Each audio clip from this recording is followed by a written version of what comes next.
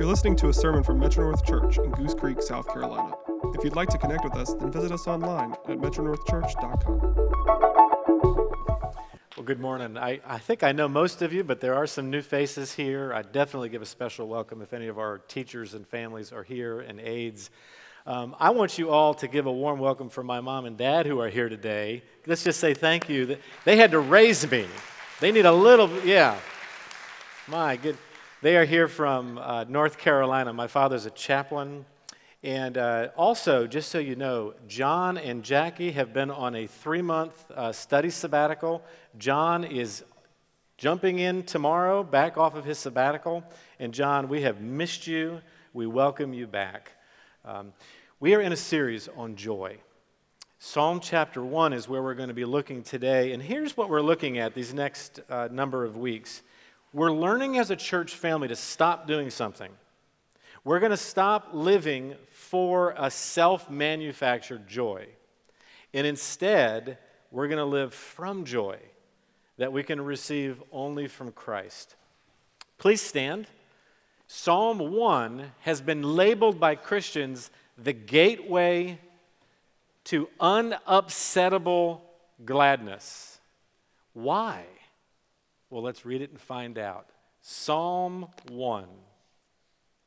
Blessed is the man who walks not in the counsel of the wicked, nor stands in the way of sinners, nor sits in the seat of scoffers, but his delight is in the law of the Lord, and on his law he meditates day and night. He's like a tree planted by streams of water that yields its fruit in its season, and its leaf does not wither. In all that he does, he prospers. The wicked are not so, but are like chaff that the wind drives away. Therefore, the wicked will not stand in the judgment, nor sinners in the congregation of the righteous. For the Lord knows the way of the righteous, but the way of the wicked will perish. Would you pray with me? Father, why have your followers, why have your children called this psalm the gateway to gladness? We're going to need your Spirit to come and to teach us today. Father, I pray, thank you that most of Scripture, it does speak to us, but I thank you that the Psalms have a way to speak for us.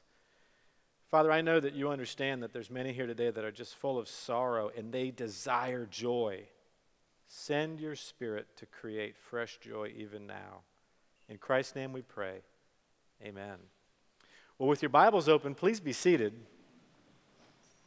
We've been thinking about the joy of teaching children, and we have this as a premier ministry. But many of you that raise kids or grandparents that take care of these kids would probably enjoy a blog that I heard about recently. It's a wonderful blog where parents can submit pictures of their kids crying, but they've got to give the reason for why their kid is so unhappy, so lacking in joy. Take a look at these. This child, I wouldn't let him crawl into a 400-degree Fahrenheit oven. Or how about this poor child? I wouldn't let him eat the rest of the football. This is true stuff here. Look at this one here. I wouldn't let him get a tattoo. That's a bummer. Grandparents are happy about that, though, right? How about this one here? I broke this cheese in half. Just the breaking of cheese can break your heart. And then this one's my favorite. There was a hot dog hidden in his cornbread. You know, we laugh because we think we've become older. We can hold on to joy, but aren't we like these kids? Aren't we like these kids? We so much want joy. They just want to be happy. Well, take a look at the beginning of this psalm, Psalm 1. Look at the word blessed. Blessed is the man. Blessed is the man. What does that mean? It'll be used 26 times in the Psalms, and Jesus, in his ministry, will use this word 25 times. How many of you remember when Jesus was giving his own sermon one day and he said, "Happy, blessed are the poor in spirit, for theirs is the kingdom of God." This psalm begins with the same word that Jesus said over and over and over, blessed, happy. But the 1960s, which some of you have lived through, gave our cultural word happy a certain flavor. How many of you remember this image? Happiness is a warm puppy. That idea of happiness, this quick little experience with your puppy. Now, we've got 2 little Westies. My wife at night loves to cuddle up with that dog. Makes me jealous. When you cuddle up to a warm little dog, once you walk away from that little dog, you got to still face life. Happiness, our culture has said, is sort of a shot of dopamine based on a circumstance like a warm puppy. It gives you like arousal immediately. It brings you in a state of ecstasy. It heightens your attention. We want that. But today, that happiness is kind of superficial. It's fragile. It's fleeting. See, it changes with your circumstances or the scenery of your life. Happiness, we think, oh, if God wants me to be happy, it's one-dimensional. It's light. I want joy. I want something three-dimensional. I want something unupsettable. So when you hear this psalm begin with blessed, and if it means happy, you sit there and say, this isn't going to fix me. But have you ever actually said to yourself, not only does the warm puppy make me feel happy, haven't you ever said, I just want to be happy? Haven't you kind of made that little error of, okay, happiness is superficial, but I want to be happy? You're tapping into this word happy. Now, it's the Hebrew word, and I'll put it on the screen, asher.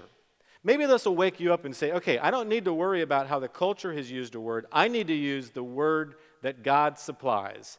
The word asher has no equivalent in literature at this time. It's a word we only get from God. What does it mean? Asher, or blessed, means God supremely favors you. And you are fortunate. Blessed is actually a state. It's the way someone is. Blessed. It is not primarily a circumstance. It's like the word joy that we would use. Some of you would say, I'm in a terrible financial state. Or some of you are married to a real moody person, and they're going to go talk to one of the kids, and you're like, you are not in a state to go talking to the kids right now.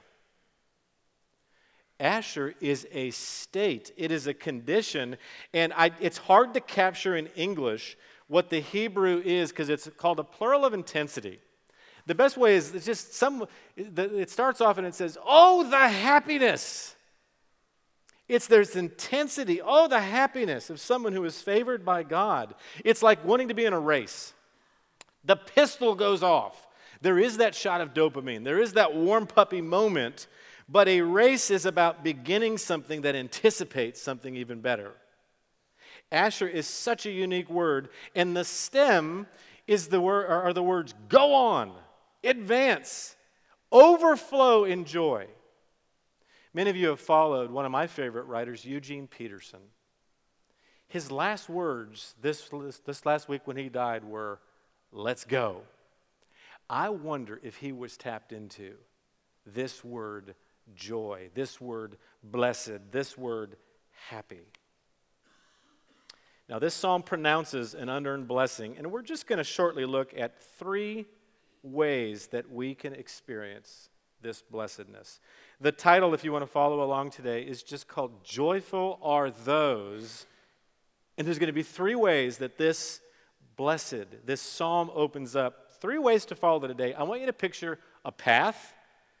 I secondly want you to picture a tree, and thirdly, I want you to picture a hospital bed. Now, this will make sense. A path, a tree, and a hospital bed. Number 1, joyful, blessed are those who take the right listening path. Our happiness is tied up to who we listen to. The path or road to happiness has never been easy, but it's always been clear. Take a look at verse 1. Blessed, Asher, oh, favored one, is the man who walks not in the counsel of the wicked, nor stands in the way of sinners, nor sits in the seat of scoffers. A path. I want you to picture, look at this picture of a fork in the road. All right? Not that kind of fork. Now, this psalm will bring up pictures. We have to make sure we get them right. A path, a tree, a hospital bed. Put up the next slide there, will you? This is what I want you to picture. Picture a fork in the road, because if you have been searching for happiness, you've got to take the right path. You have to. There is a contrast that is given here of two paths. Oh, contrast is so good. Teachers that teach little kids, you know this. Contrast is the mother of clarity. Don't walk down this listening path. Walk down this one. God is going to say, no, no, no, do not take this path. And some of you are like, why is God so negative? Well, a good teacher tells you not what to believe or not what to think, because they're saying, oh, the happiness if you just take this path. The happy guy will be described by two sets of three things to avoid. Picture it this way. It's an image of walking along a path, and maybe you see these road signs that, just tell you where to go. I don't know if do we have a picture of the road signs, Dylan? Well, picture with me if we don't have one of these. You ever see one of these road signs that has all of these sort of lateral, go this way, go this way, go this way? We're going to meet these guys. Two sets. We're going to look at two sets of three things that we're supposed to avoid. And I want you to think of these things, these poles that have these ways to go. Now, this is going to sound complex, which it is, but it's not complicated. Set number one, do not listen to three guys. Wicked guys, sinful guys, and scoffers. Who are these people? Wicked people and their counsel, their words. This was a Hebrew word that meant they're pretty loose in how they take God's word. Yeah, there's some things in there about right and wrong, but I'm pretty loose about it. It was used of people that got a bone out of joint. That's how loose they were. You can't function if one of your bones is a bit loose, can you? And yet a wicked person, mentioned 4 times in this psalm, who we're not to listen to, they're slack when it comes to God's word. They want to give you advice. You want happiness? You want to experience that blessed life? Don't listen to that individual. Happiness is contingent on tight, discerning reasoning. Second guy in this first set, he's a sinner. I know for some of you it's like, oh, I've heard that term before. What's it mean? A sinner is someone who's supposed to be aiming at God, loving Him perfectly, and aiming at others, loving them perfectly, and guess what they decide to do? They direct all their attention to themselves, and they miss the target. Don't walk down the path with this guy. Don't walk with a guy who is self-centered and wants to target their personal happiness. They will misdirect you. And the third guy is a scoffer. Who's that? Well, a scoffer is someone who dismisses and discounts any directions given to him. You ever meet somebody who doesn't want to take directions? This is someone who refuses to be corrected. They brush aside any authority from God's word. We as human beings are corrigible. That means we make mistakes. When you meet a scoffer, they don't believe they ever make mistakes, and they don't take correction. Last week, I was just excited about joy and saying it's what a mother feels when her child is born with 5 fingers and 5 toes. And I heard some laughter. And afterwards, somebody told me, Howard, a mother is not joyful if the kid has 5 fingers and 5 toes. They need 10. And you know what I said in my heart? I stand corrected.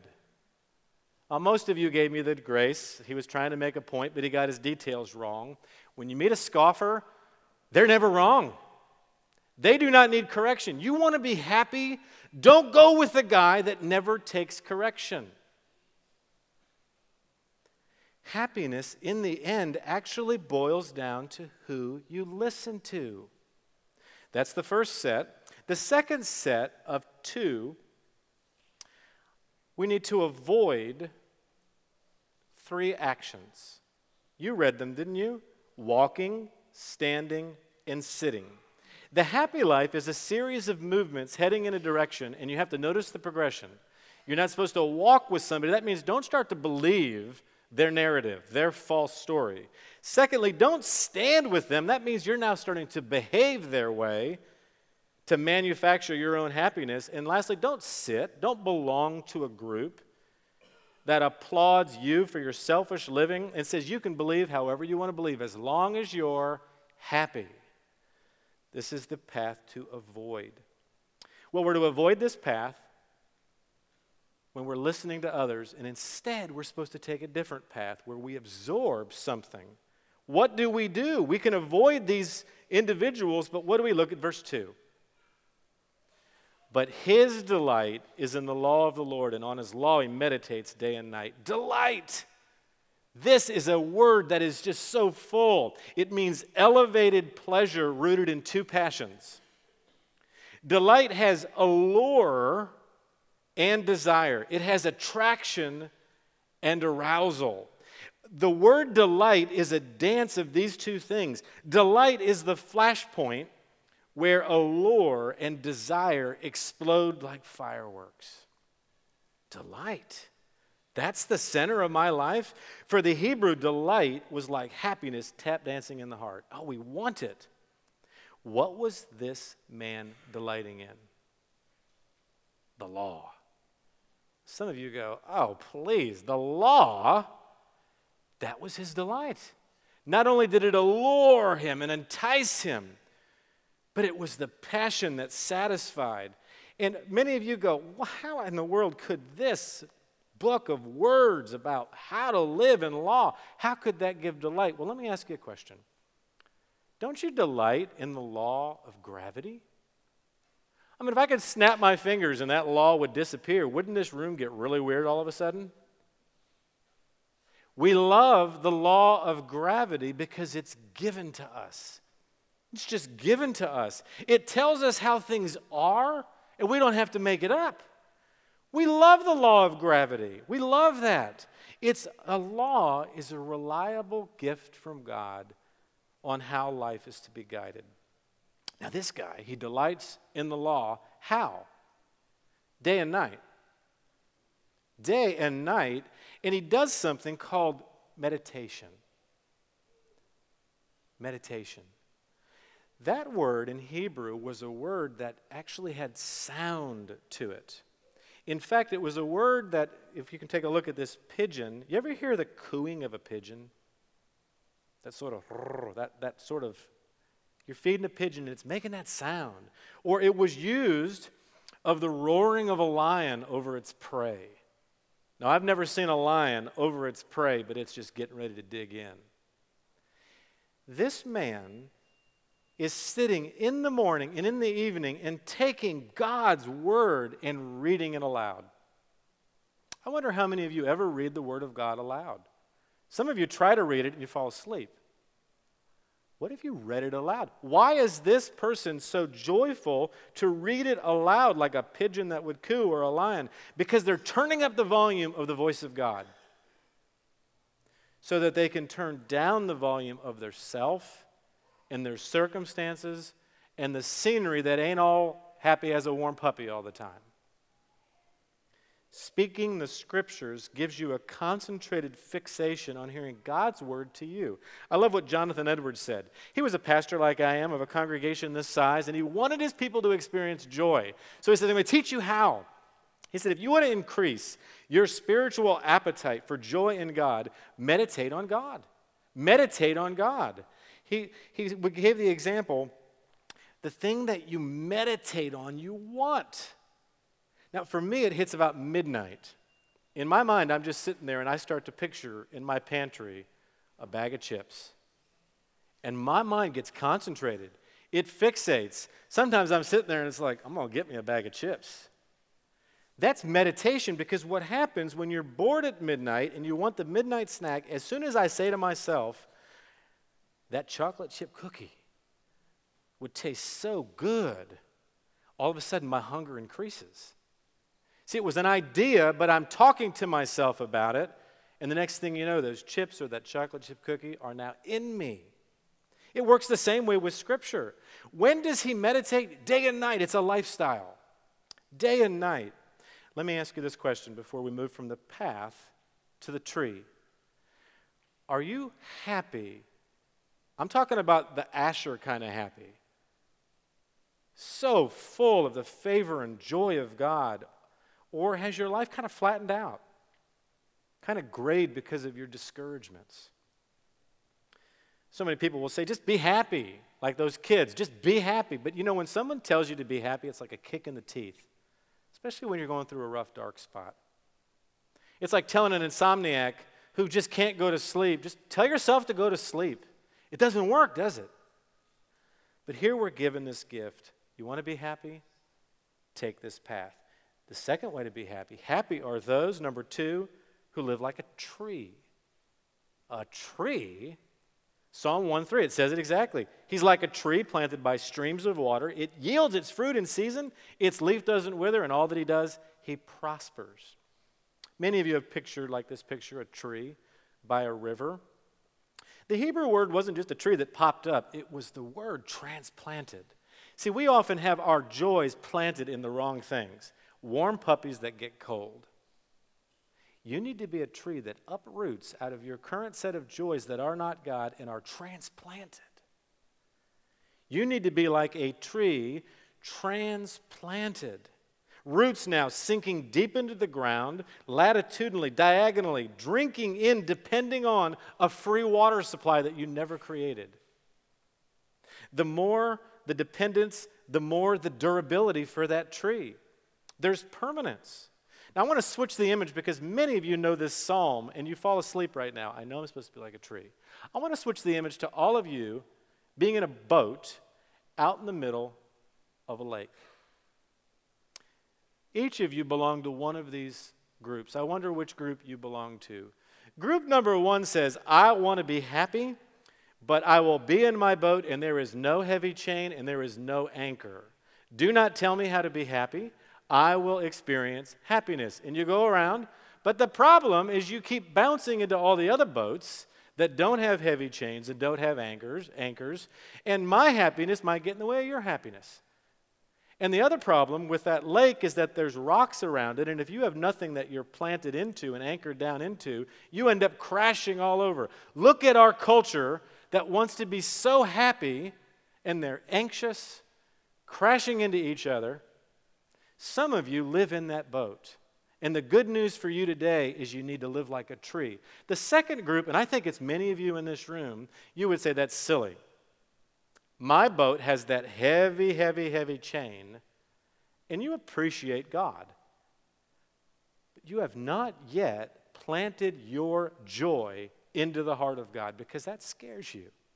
So you're like that boat that slowly bangs into other boats or slow motion train wrecks against the rocks because you will not absolutely sink your heart into the heart of God in absolute dependence.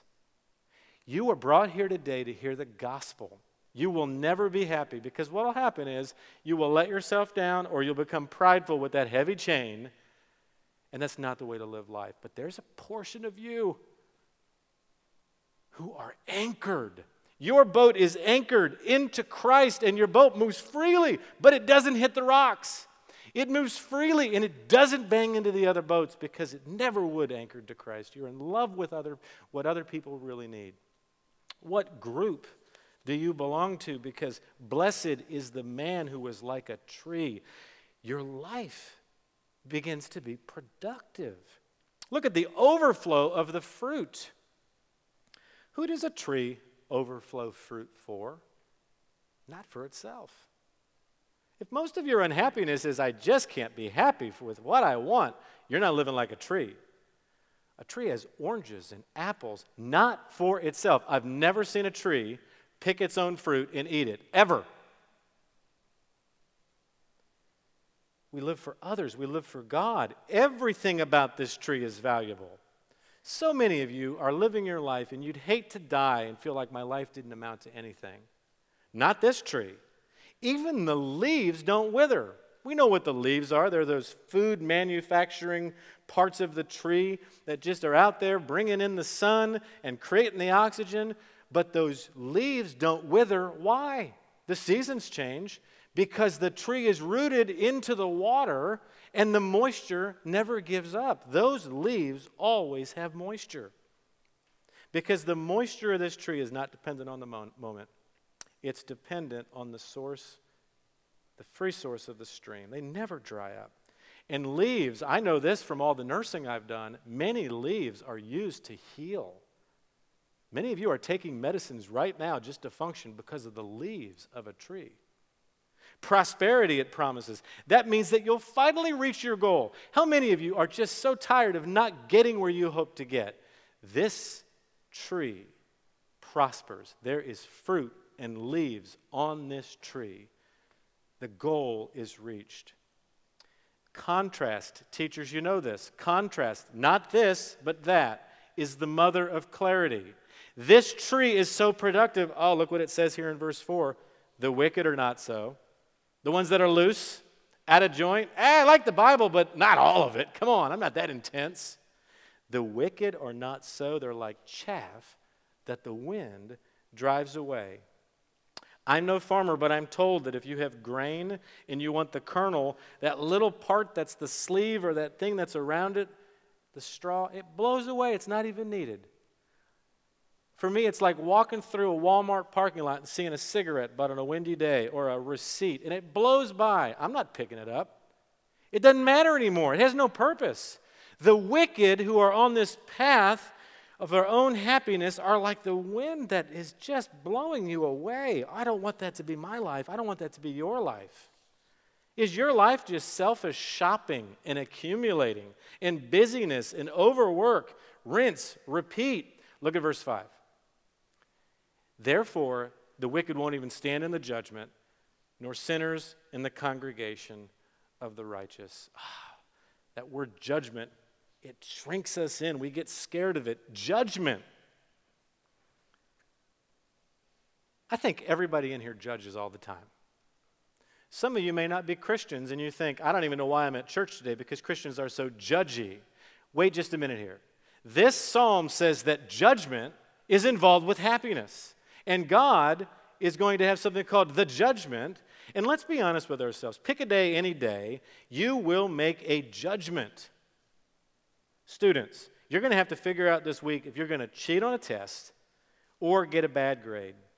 Parents, grandparents, you are going to have to make a decision this week when you're in the checkout line and your child or grandchild demands that they get more candy.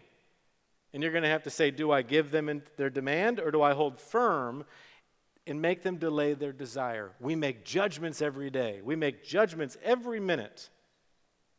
No one navigates a day without judging in word or deed. You always say, this is better than that. This is more right than this. We do it all the time. Let's stop acting like we don't. And let's start telling the truth about the fact that we all judge. Let's stop fluffing our phrases like, I'm not trying to be judgy. Because that doesn't change the truth any more than saying, with all due respect, before you disrespect somebody for their faulty views. But remember this. In this psalm of gladness, the wicked will not stand in the judgment.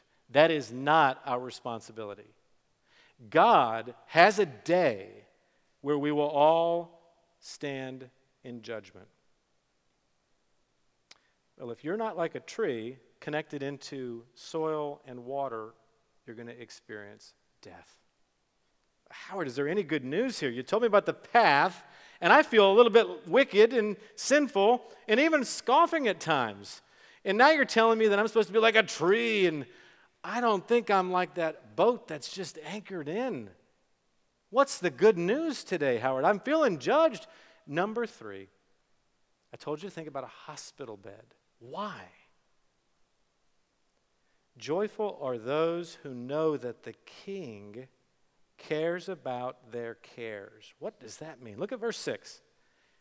For the Lord knows the way of the righteous, but the way of the wicked will perish. Joy is a life or death issue. Your experience with God in relationship to Him is a life or death issue, and the only thing that will help you if you are on your deathbed is if you have a good doctor. Look at this picture. Don't you want, if you're just not doing well, someone to come next to you? Don't we want a doctor who will watch over us. That's the idea behind God knows you. But he doesn't just watch over you, he deems you worthy when you're sick and unworthy of righteousness. Don't you want a doctor that looks at you and says, oh, you better be happy because I'm taking care of you. Oh, how happy it is, I favor you. You're under my cure. I know how to fix this disease of yours. The word know is not just an acquaintance. No, this is like a doctor who knows your suffering, your condition, your concerns. It's used in Exodus chapter 2 of the 2 million slaves that would be set free. Listen to what it says in Exodus 2 about God knowing his people. The people of Israel groaned because of their slavery and cried out for help. Their cry for rescue from slavery came up to God, and God heard their groaning, and God remembered his covenant. God saw the people of Israel, and God, what does it say? Knew. Well, if God knows us, and he knows that we're wicked and sinful and unrighteous, and we've not walked against traffic on the path, what's the hope? Well, we get a clue if we go back to the first verse and we ask ourselves, who is the man? Why is this psalm about the man? And how did 3 theologians agree on the identity of the man and come to the same conclusion? See if you agree with Augustine, Luther, and Calvin about the identity of the man. They said, first of all, you have to notice that the man is a singular individual. It's not about all of us. You mean my joy depends on a single individual in history? Yes, it does. And the man in Scripture often refers to a ruler or a king. Here's an example, Genesis 42:30. It said, the man, the Lord of the land, spoke roughly to us and took us to be spies of the land. Have you ever heard the phrase, stick it to the man? That's the boss, that's the leader, that's the ruler. The man in the psalm was to meditate day and night. That's interesting. Here's another clue. In Scripture, it was the king, the ruler, who was to meditate on the law of God to lead the people of God day and night. Look at Deuteronomy 17. Verse 18, it says, when he, that's the king, sits on his throne of his kingdom, he shall write for himself in a book a copy of this law, and he shall read in it all the days of his life. Look at Joshua 1:8. The book of the law shall not depart from your mouth, but you shall meditate on it when? Day and night. Who is this man? Here's another clue. Who is this man who is like a tree? In the Scripture, over and over and over, a king is compared to a tree. Most of you know the story in Daniel about Nebuchadnezzar, great king who had a dream, but he didn't know what it meant. It was about a tree. And Daniel comes along and says this in verse 20 of Daniel 4. The tree you saw, Nebuchadnezzar, which grew and became strong, whose leaves were beautiful and its fruit abundant, it is you, O king. This is a psalm that starts about blessedness, but it's about a man. Who is the man? Did you know in the entire Old Testament, the Messiah, Christ, Jesus, would come to rescue sinners, giving great joy? He would bring in the kingdom, and the Messiah was described like a tree. Isaiah chapter 11, verse 1 says, there shall come forth a shoot from the stump of Jesse, and a branch from his roots shall bear fruit. One last thing. Psalm 1 and 2, many people believe were one song. We break it up. Psalm 2 is all about a king. Psalm 2 is all about a king on Zion. Psalm 2 is about Christ, and it ends and it says, blessed are all who take refuge in him. This is good news. Christ is the blessed man. He avoided that path of sin that all of us have taken. He loved the law of his Father. Jesus Christ then, because of our wickedness and sin, was disconnected from the joys of the Father. Jesus Christ would plant himself into our humanity, our wicked humanity, and Jesus Christ would be judged. Yeah, we make decisions every day, this not that. This is better than that. Let's tell the truth. And Jesus told the truth about you and about me. Judgment on a tree for wickedness, sin, and scoffing must occur if we would have any joy again. Jesus the King. Jesus like a tree.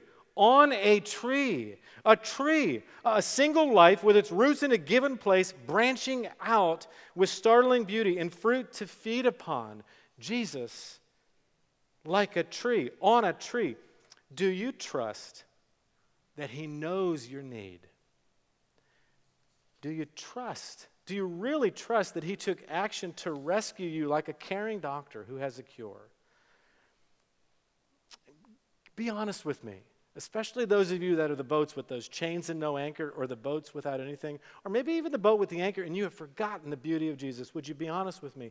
Are you planted into and attached to a life in Christ? If yes, oh, happy is the man. If yes, if this trust in Christ is true of you, you're on the true path to happiness. And that's good news. And attached to Jesus, this is a life or death issue, your joy. You're never going to perish.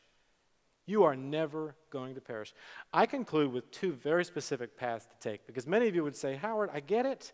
Well, this is good, but could I walk out of here, even this week, with two ways to be more joyful? I want to experience this. Number one, uproot yourself like this tree from some container that you've allowed your life to live into. You specifically know what it is, but you know it is not bringing you life. It's probably a really good thing.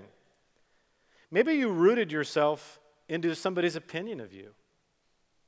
Well, you might be humble and listen, but if that's all your life is about, are the changing opinions of everybody around you, maybe this week you can uproot from somebody's opinion about you and look at the favor that your Savior has about you.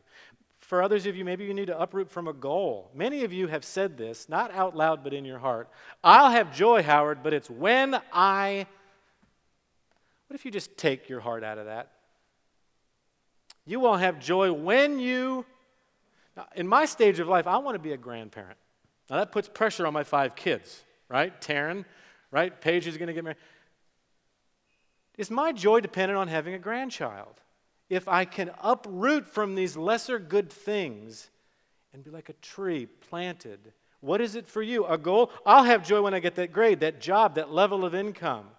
Get off of that. Secondly, this is so practical. Meditate day and night. Most of you don't read your Bibles. Let's be honest. I'm going to make a judgment as your pastor. I'm not going to make you raise your hands, but did you really get up and end your day every day this week soaking in the words of your Savior? No, you didn't, did you? What if you schedule on your Google Calendar time with Jesus? I'm serious. You'll put in when you're going to go on a date. You'll put in when you have to pay a bill. You'll put in when you have something for school. You will put in a lot on your calendars. Why don't you schedule a time with the man? In my life, I struggle in the morning to pray, but I have decided to get on my knees and I read a little bit of the Psalms. And I read them kind of quiet, like a cooing pigeon or a roaring lion. Because if I don't read it, I just fall right back asleep. Get on my knees, and I read out loud, and it comes alive. And at night, I usually read a little bit of a Christian book. Somebody that just loves walking on the path with Jesus. I'll read it before I go to sleep. What about you?